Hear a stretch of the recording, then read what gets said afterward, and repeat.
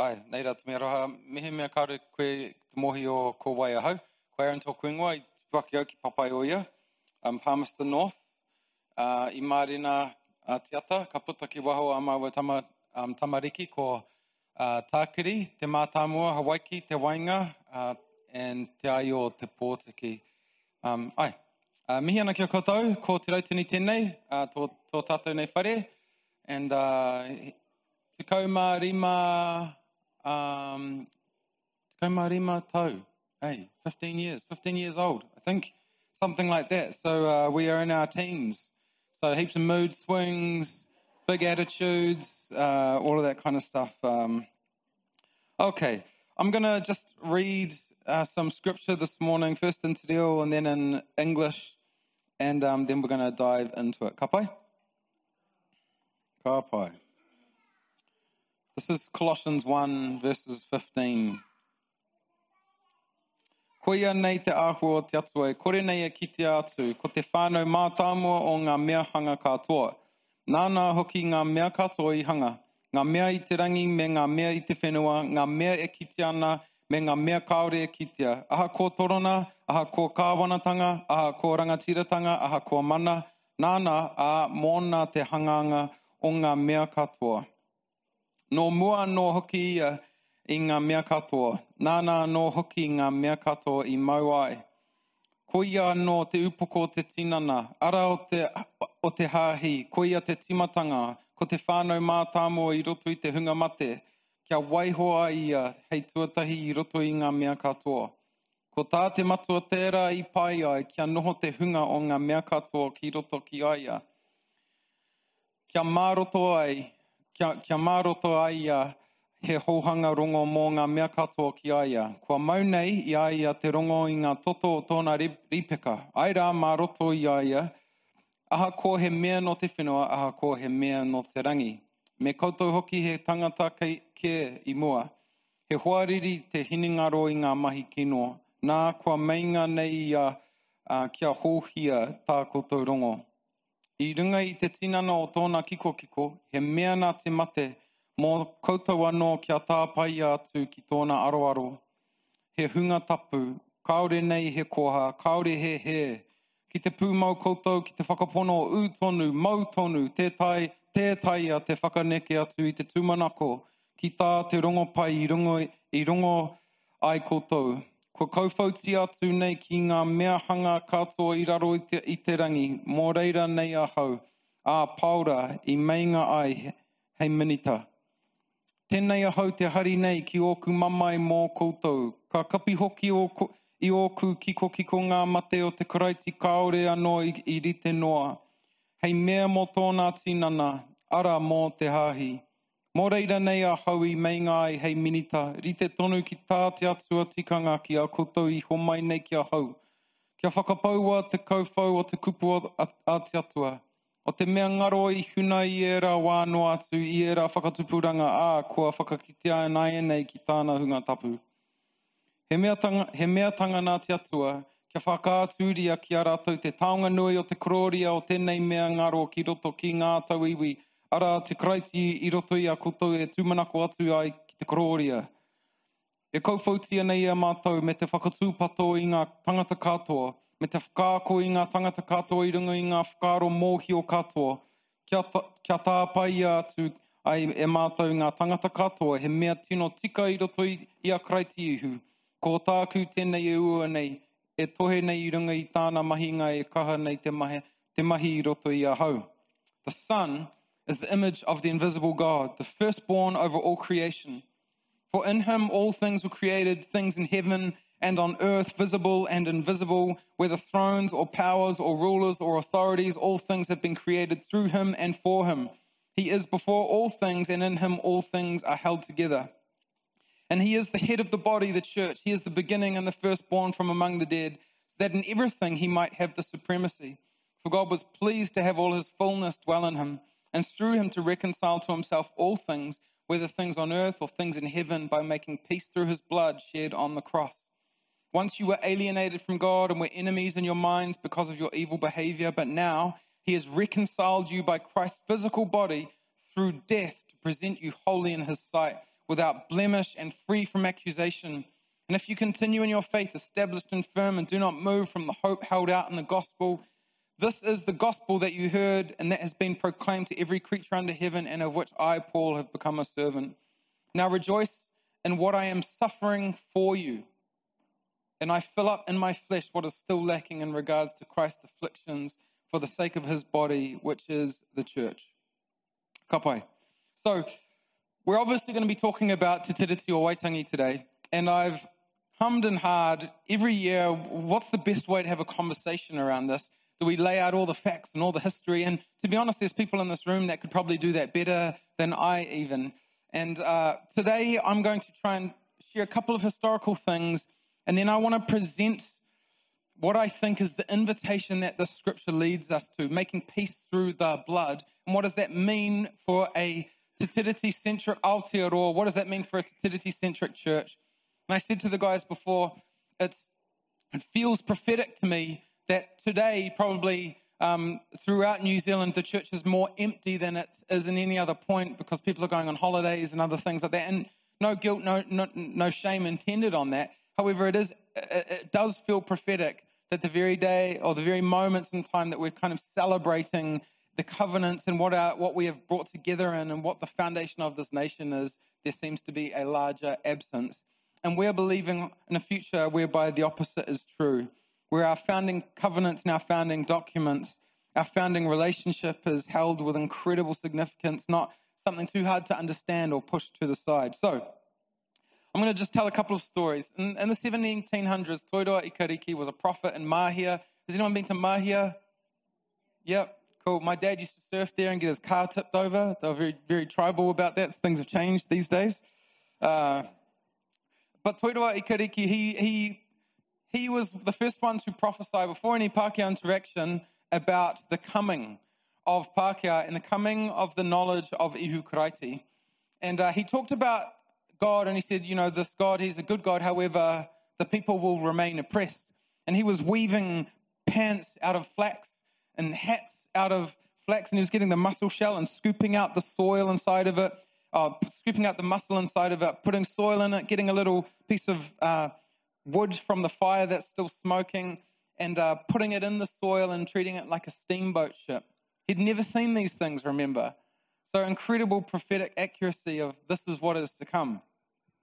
Now, those words later on, this God, he's a good God, however, the people are going to still remain oppressed, seems to be largely a lot of the narrative that we understand in the Aotearoa story. Fast forward, 1814, Ruatara and Marsden, they form a relationship based on a bunch of different things, depending on what your perspective is. Some would say it was largely just because of agricultural desires of Ruatara to, hey, we could use this in Aotearoa and that's going to be really helpful for us in our produce, and for others it was for trade opportunities, and then the others would suggest that there was some inkling of a desire to understand the good news of Jesus as well.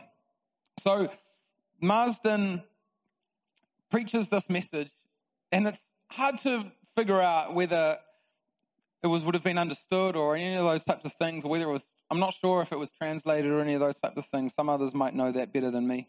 But there was a response called Te Haria Ngā Puhi, and in it, they talk about this e ka nukunuku e ka nekeneke e ka kite I te au o Waitangi. They talk about moving around, creating space, and in it they prophesy that, like, I can see the calm or the center of Waitangi.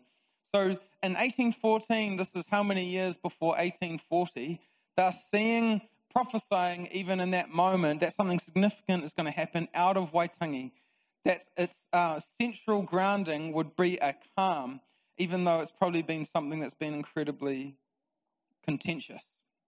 Now, again, sorry, I'm just going to skip so many important details, which is hurting my heart right now, but you'll see where I'm going. A whole lot later, one of the significant things that happens is Henry Williams and his brother get blown off course in Pōneke, and they end up in the South Island. They end up in the South Island and basically realize that the New Zealand company has pretty much sold the South Island.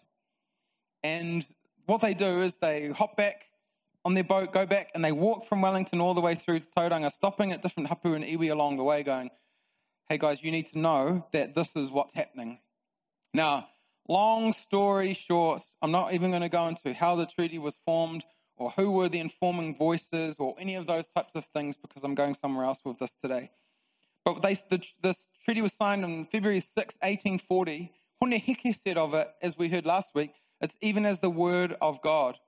And Mātona Wera, he said, if your thoughts are as our thoughts towards Christ, let us be one.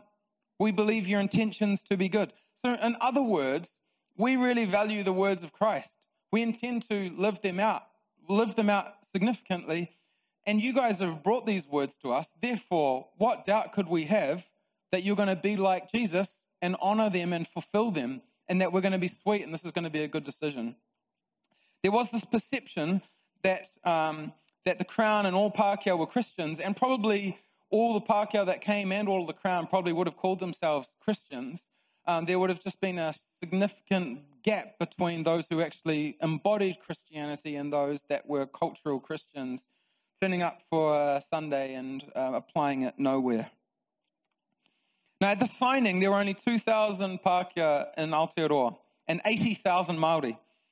So Māori in that regard didn't need to sign from a numerical threat perspective. They could have never foreseen the wave of immigration, land confiscation, and abuse that was coming their way. In 1877, Chief Justice Sir James Prendergast, the same judge who sanctioned the invasion of Parihaka, declared the Treaty of Waitangi worthless because the signatories had been a civilized nation and a group of savages. That was his perspective. It doesn't really matter because really it's almost like it's been signed between real people and Māori. Sila. So let us reflect on some numbers post-treaty. By 1902, 60 years later, after war, disease and sadness, there were 46,000 Māori, so nearly half the population, and there were 770,000 Pākehā at that point. Can you imagine how overwhelming that would have been? Just from like, oh yeah, we could form this partnership with this little minority group of people. Next minute, sunburn everywhere.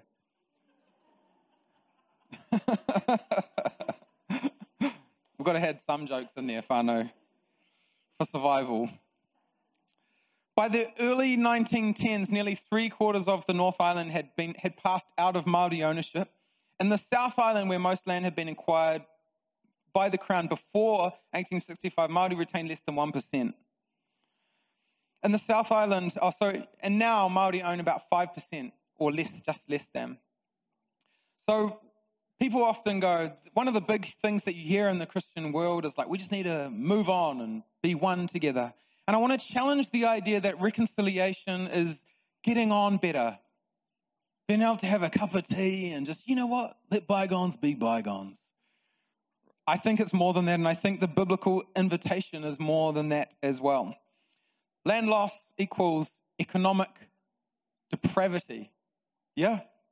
So Māori went from incredible wealth to poverty in just mere moments. If we think about Rangariri and the story that's happened out there, one of the reasons for those invasions was that the Crown was going broke. And so they formulated a bill which went like this. If Māori attack the Crown, we can take their land. So simple solution, just the Crown attacks Māori and then give them no choice but to fight back. Right? So Waikato, even in our story, we have the story of Waikato being an incredibly wealthy, prominent people, and then going instantly in a day they're in king country, where at that point the land wasn't great for kai and all sorts of other things, and they went from that to poverty in a moment. And when they came back, there wasn't land waiting for them. There were systems and policies and places in which if they wanted to survive, they needed to then become a version of themselves that was ethnically impossible. But that's what was being required. So, let's ask a question. Let's ask a question. What does that mean today? What are the consequences of this today? Māori make up 50.7% of the prison population, despite only representing 14.9% of the population. 28.2% of Māori own a home compared to 56.8% of Pākehā. 39% of Māori children are in families that experience material hardship where they struggle to meet the bare necessities. Māori life expectancy is 7 years less than non-Māori. By the 1980s, less than 20% of Māori spoke the language God gave them. That is, how long is that? It's not a long time. We're talking about just over 100 years, 20% only. Significant. Over the past decade, tamariki Māori accounted for more than half of all children entering care. 58% of Māori women experienced physical and sexual abuse. In 2016, 42% of people who reported being victim to serious crime were Māori. 61% of children in care are Māori. 71% of admissions to youth justice housing are Māori. 55% of children who suffered emotional abuse are Māori. 53% of children who suffered neglect are Māori. 46% of children who have suffered physical abuse are Māori. 37% of children who have been sexually abused are Māori, and Māori children are 6 times more likely to die of abuse or neglect than any others. And I could go on, and this, my friends, is where the rule for all doesn't work, does it? We just want a New Zealand for all. No, nothing that's different for anyone. We're all New Zealanders, and yet we are not, are we? The stats would say that we are not. Now, psychiatrist Krishna Pillai says that this gross overrepresentation is not due to the personal failings of the people involved. For each case, he draws together the biological, psychological, social, and cultural, linking the here and now to all that has gone before. Now, we know this even in the great-grandchildren of Holocaust survivors in Jerusalem. They were 4 times more likely to have spent regular time with a child psychologist than others. Right? Trauma lives in the bones. Now, this will be true for Palestinian children, by the way. On the treaty, Sir James Stephen, who was William Wilberforce's nephew, William Wilberforce, who helped to abolish slavery, he was the one really that gave instructions to Lord Normanby, who gave instructions to Aotearoa about Tiriti. And he says this: I have already stated that we acknowledge New Zealand as a sovereign and independent state. The Queen, in common with Her Majesty's predecessor, disclaims for herself and her subjects every pretension to seize on the islands of New Zealand or to govern them as a part of the dominions of Great Britain, unless the free, intelligent consent of the natives expressed according to their established usages shall first be obtained. And listen to this. They must not be permitted to enter into any contracts in which they might be the ignorant or unintentional authors of injuries to themselves. Now, we must conclude that everything that has followed Māori since signing of that kawenata has brought injury. However, this is not a story that I tell. I don't read out these stats to re-victimize the Māori soul. It is a story we tell to remember that despite all that is happening, the devastating effects on health, prosperity, and identity, Māori still rise. And for the most part, still want the relationship. Lord God Almighty, that in itself is a miracle.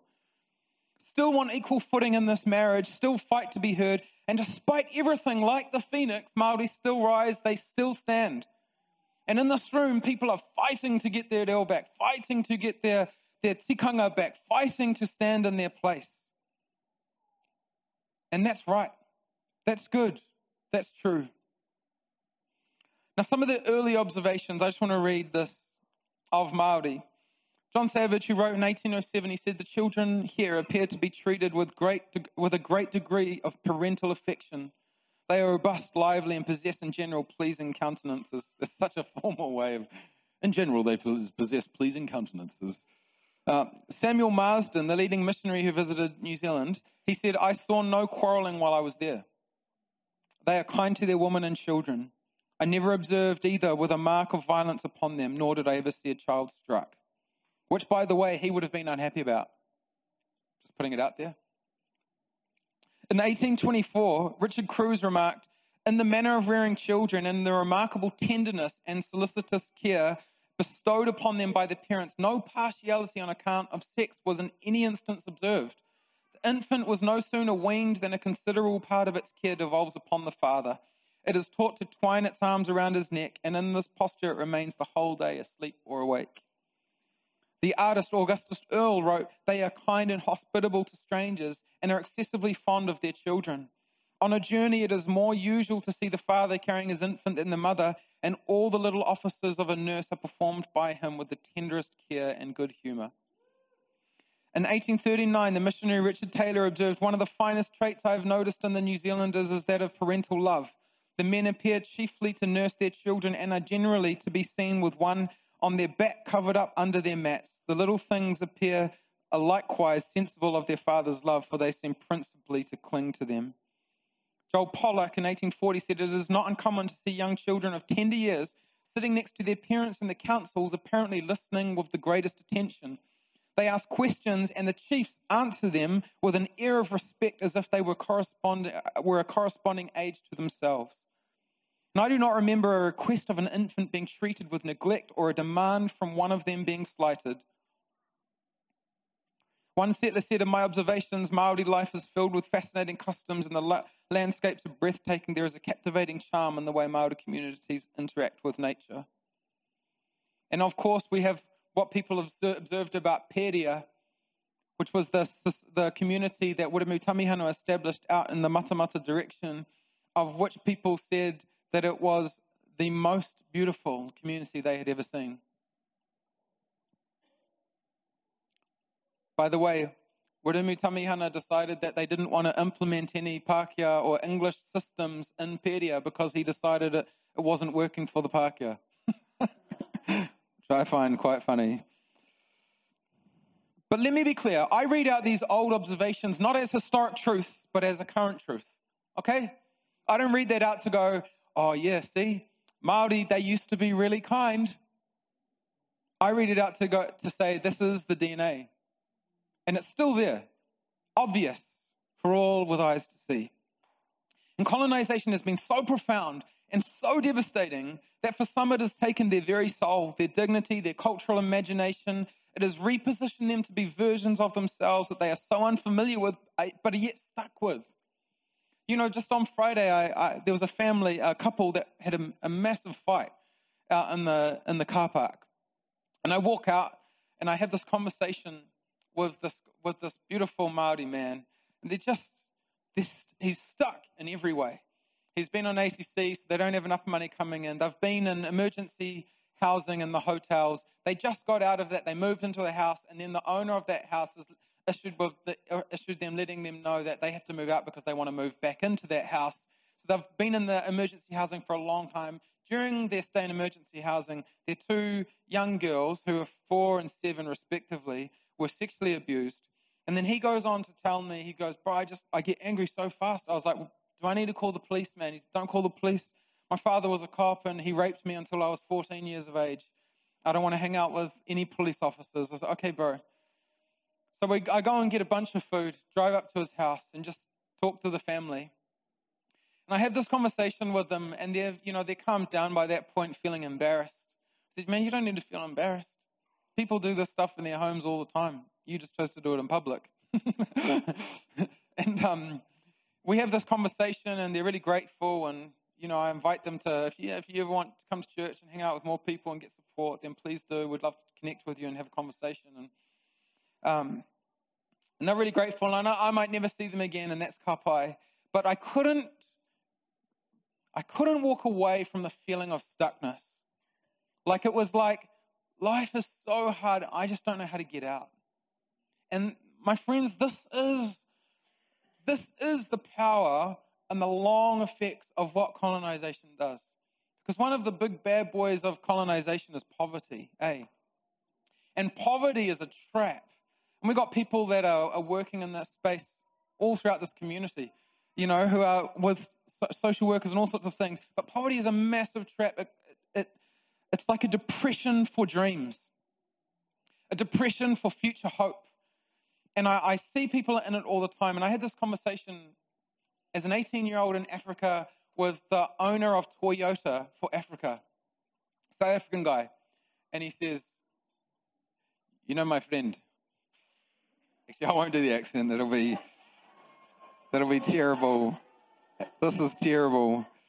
I won't do it because I love South African people and this will be unfair. But this is what he says. He said, "If you don't lead the blacks, they will just squander themselves and die. The blacks need leading. And as an 18-year-old, I was like, what the? Now, you were, why was I in a conversation with that guy? Well, because if you didn't know, I'm an international rugby player, and he was financing the rugby team. So I went to go and hang out with him. Just had to drop that one in there just as part of my resume. Anyway, so we have the conversation with him, and I'm 18, and I'm about ready to like full on headbutt this guy. But then I thought, I don't even know how to get out of your property because we drove in through gates and drove for like 25 minutes. I don't even know where we are. So I just told him that he was an idiot.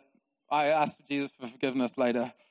But there is a conversation where what colonization does in my mind is it removes a world from a people, replaces it with another world, and which is so unfamiliar with this world, gives them no advantages, no equal footing, and then says, thrive.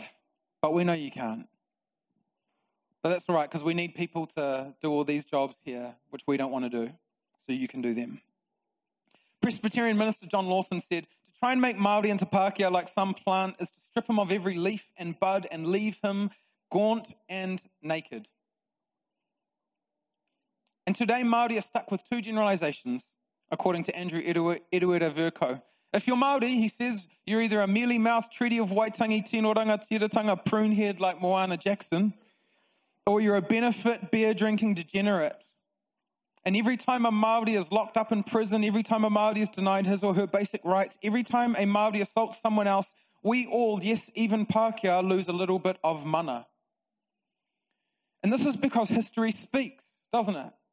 So when we end up with statistics like this that are so out of kilt, our conclusion is either this: the systems have worked to intentionally destroy and harm the Māori world, or you conclude that Māori are a lesser people, just with incredible brokenness, more so than other people, more so than settlers.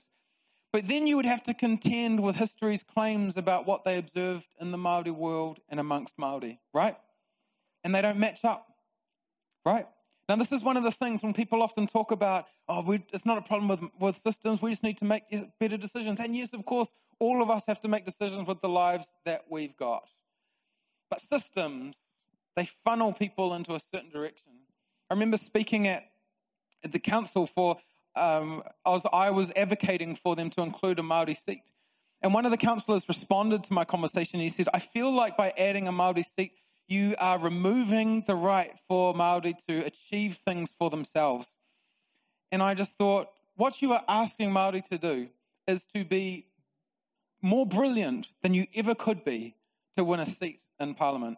You're asking them to win over a bunch of people who don't look like them or sound like them, European Pākehā and others who have already got negative stereotypical views of Māori because of generations of media, generations of abuse from all sorts of different angles, right?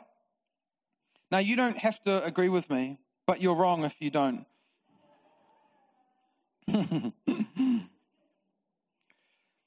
For God was pleased to have all his fullness dwell in him, and through him to reconcile to himself all things, whether things on earth or things in heaven, by making peace through his blood shed on the cross. So what Jesus did for humanity was through the cross. Now, Paul goes on later, and he says, I'm going to fill up in my body the gaps, the afflictions of, I want to suffer like Christ, because his love changed everything. And so if I can suffer like him for the sake of the world, maybe my life also will have a bleeding on effect. What Paul did for the church, he did with a cruciformity. For those of you that don't know that word, cruciformity is like living a life according to the cross, laying your life down. See, God's picture of reconciliation is bigger than just getting on. God's picture of reconciliation is justice and mercy. It's so that one day we might read out statistics like that and there would be no disparity, no gap, right? No gap.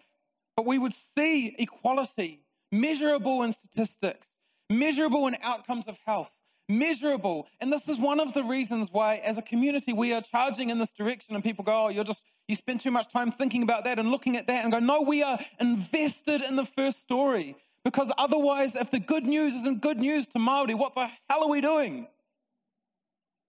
Right? What are we doing? And this is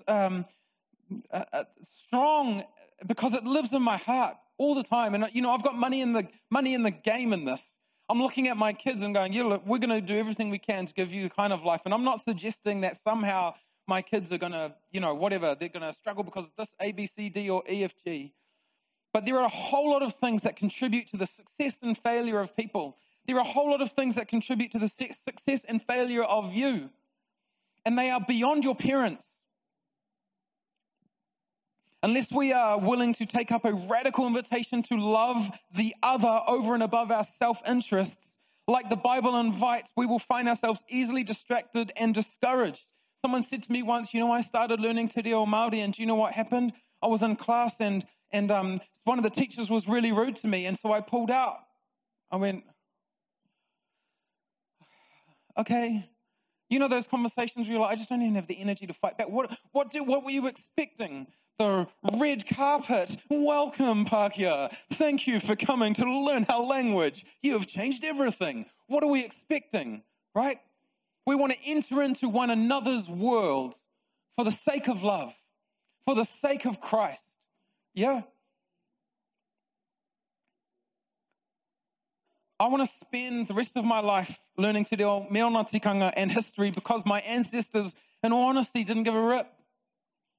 They arrived, took land, didn't even give a second thought to the partnership the treaty was meant to provide. They took, and ironically, despite all their economic benefits, ultimately in heaven's eyes, they lost. And this is important for us to remember, that there were no winners in colonization. There were economic winners, right? Privileged winners in that regard, but no winners in the kingdom of God. See, the beautiful opportunity of Te Tiriti was for a people from a distant land to come and understand this is what it might mean for me as an Irish person from the clan of da-da-da-da to be engaged in Aotearoa, New Zealand.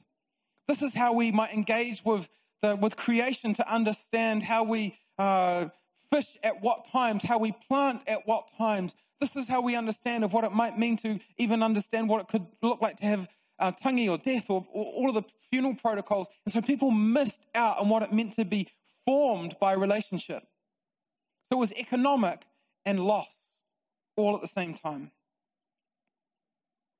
And this is what I believe. I believe that Te Tiriti or Waitangi is the pouheranga waka, the mooring post from which Aotearoa is in a story that still has the potential to look like justice and smell like mercy. And so when I hear politicians or whoever else, for that matter, it doesn't really matter, there is literally nothing else that's pulling us towards some kind of equality. There is nothing else that's pulling us towards a place where those stats that I just read out could become reconciled. Perhaps the stats in 20 years will read very differently. Perhaps the kingdom of God breaks through and brings freedom for all. Perhaps the church gets serious about prayer and intercession. Perhaps she gives back land and resource. Perhaps she says, Lord, your kingdom come, your will be done on earth as it is in heaven, and no matter what. Cruciformity, the way of the cross. But what will that require of you and me? Māori mā, Pākehā mā, tangata moana mā, haine mana mā. No matter who you are or where you're from. No speaker can stand at the front like me and tell you now what you should do. But let me tell you that if you let Jesus speak to you about this nation, whatever you will do will be costly. It will cost you in every way. It will cost your finances, your comfort zones, your family routines, and more. It will cost you your prejudices and your offenses. Jesus doesn't ask you, the church, to rescue the world. He asks the church to live like they've been rescued. Yeah? We don't need a whole bunch of people going out and driving off to Melville or Fairfield or wherever else right now and going like, we don't need that right now.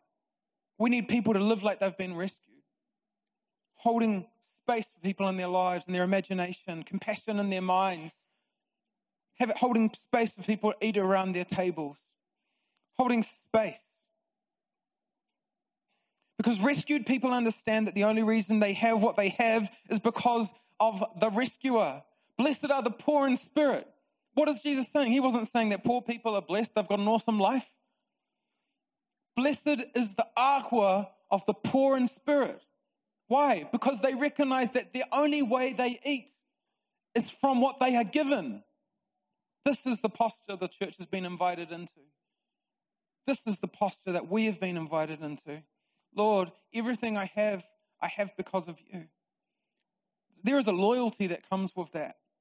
You know, some of the reasons why programs that help people get out of certain situations and certain brokenness, one of the reasons that people stick in them for a long time, even if they're not even good for them after a long time, is because of loyalty. Help me get out of this, and therefore I'll always remember that. But Christ is asking for a kind of loyalty. He's like, I've rescued you and I will rescue you still. And I'm going to keep rescuing you. But in return, I want you to live for the sake of the other, just like I have loved you for the sake of the other. And the Christ way is looking for the invitation of the cross in all parts of life. In your voice, in your workplace, in your school, in your family, look for the cross. Where is it that I might have to interject in that conversation and maybe even be embarrassed because of it? Tipa Mahuta of the Waikato Regional Council said, for 150 years we've been walking around each other and we're still a bit of a mystery. Any other marriage in which the partners continued to remain such a mystery to each other would have failed long ago. But we're still together. Well, sort of. And Archbishop Whakahuihui Virko said this, like it or not, we're stuck together. And this is our journey. And I wanted to offer us a vision of what things could become. If people lay down their lives like that of Christ and go for the sake of the other, for the dreams that are bubbling up in one another, I will lay my life down. Then maybe we might see a day where those stats read differently.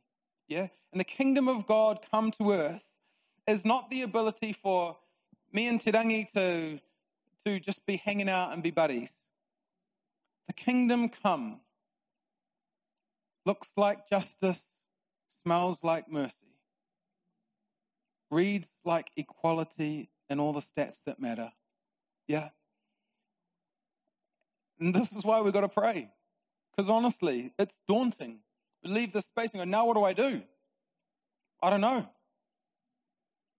I know what I'm doing. But I think there's an invitation for us to go and pray. Go, Lord, what's your will in this? What have you called me to do? How can I be engaged in this story of reconciliation and redemption? What is it that you are asking me to enter into? It's too fun. We're gonna pray together. Well done, everyone. You survived that.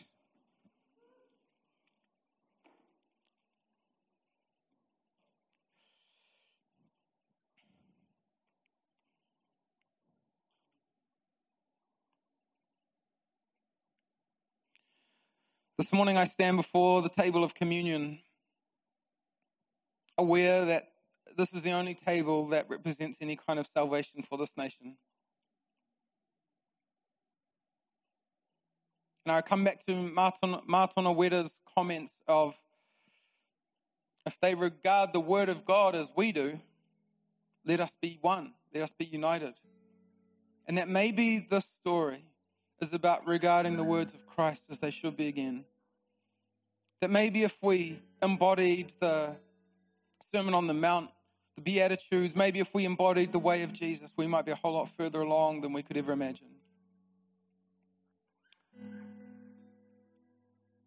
Father, we bless this nation. And I just want to bless tangata whenua, tangata tiriti. I want to bless this land, God. We have a longing for unity. This story is not about guilt, nor is it about shame. The story is about what is Christ unfinished doing in this land. And I think there is much.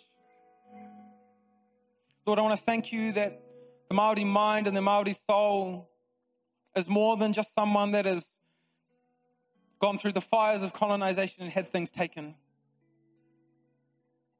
That's a part of the story, and yet it is, in one sense, the smallest part of the story. We want to thank you for the dignity of Te Ao Māori, for the beauty that lies within the people, the way of seeing the world and seeing one another. We ask, Holy Spirit, bless this land, bless Te Ao Māori, bless Te Ao Māori. Lord Jesus, we bless the tangata Tiriti, the people of the treaty Pākehā mā. From the many different nations we have come. And we ask, Holy Spirit, would you help us to be good partners in this marriage? Thank you, Holy Spirit. Thank you, Holy Spirit, that your call to us is not to live in guilt and shame, but to live with the belt of truth. Thank you, Lord. Holy Spirit, bless this land.